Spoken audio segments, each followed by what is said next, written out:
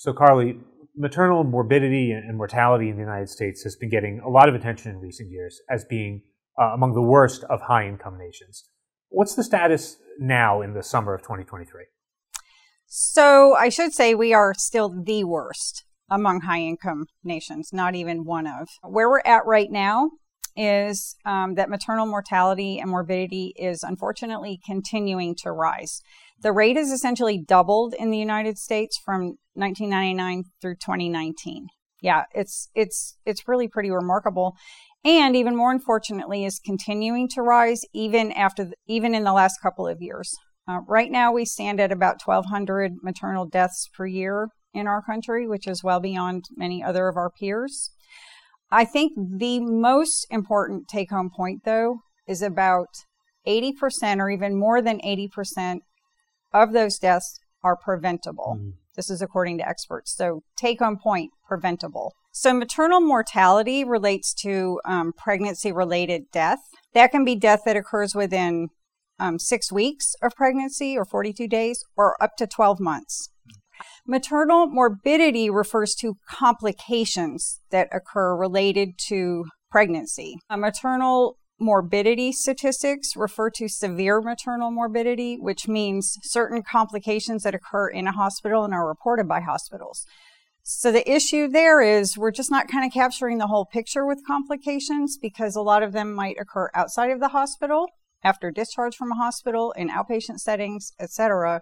And also there are less severe complications that may not get reported, and these still can be very disabling.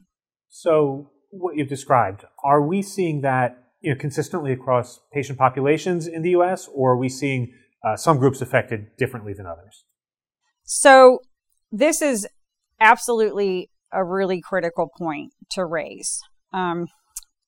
U.S. maternal morbidity and mortality is increasing across the board, okay, and it has been. However, there are profound ethnic and racial disparities in terms of the outcomes. On average, Black women suffer maternal mortality rates that are 3 times greater than white women. Native American and Alaskan Native women have similar rates of disparities. One of the things I find so striking is that the disparities in care for Black women persist even when you control for factors like educational level and socioeconomic factors. So it isn't those things which do impact vulnerable populations more. There's something else going on here. So I'm hoping you're going to tell me there's something we can do about all of this. You mentioned that more than 80% of these situations are preventable, right? So let's start at the biggest picture. From the sort of public policy perspective, what are some things we could be doing to limit the risk here? So I'm glad we got to this part because there are things that can be done and are being done, and we can do more.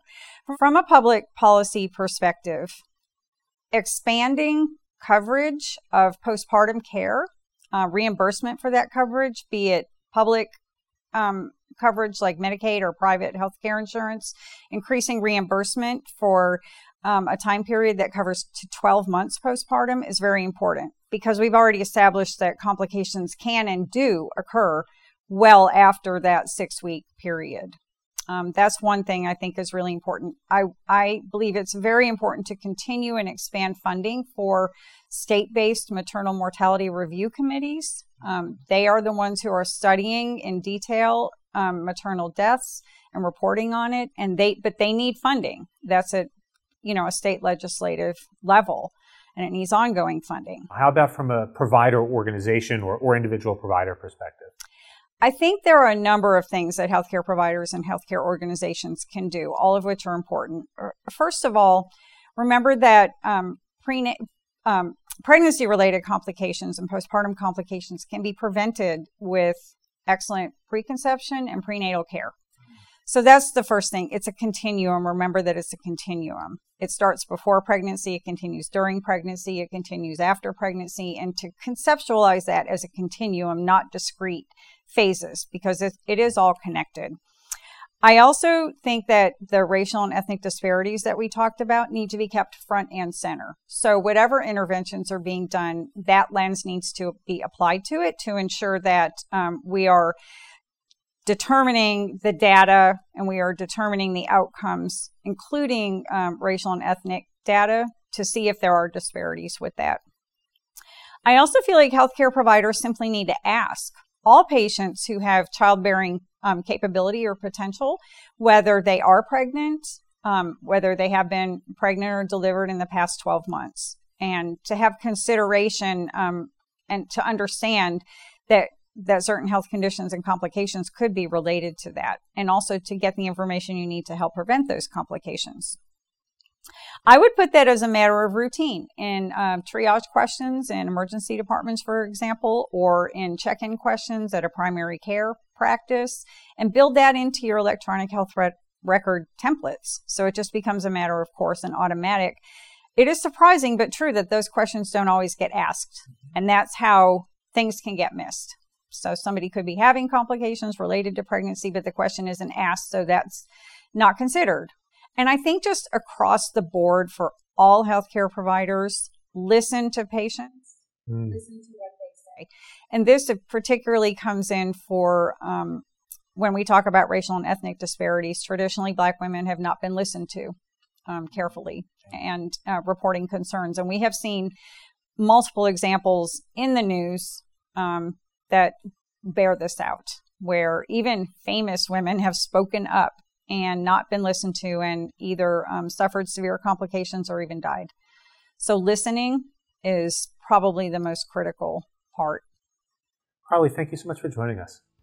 It is my pleasure, and I'm happy to have the opportunity to share some of this information. Thanks for watching ECRI Now. You can find more insights from the experts on YouTube and at ECRI.org. Until next time, I've been your host, Paul Anderson.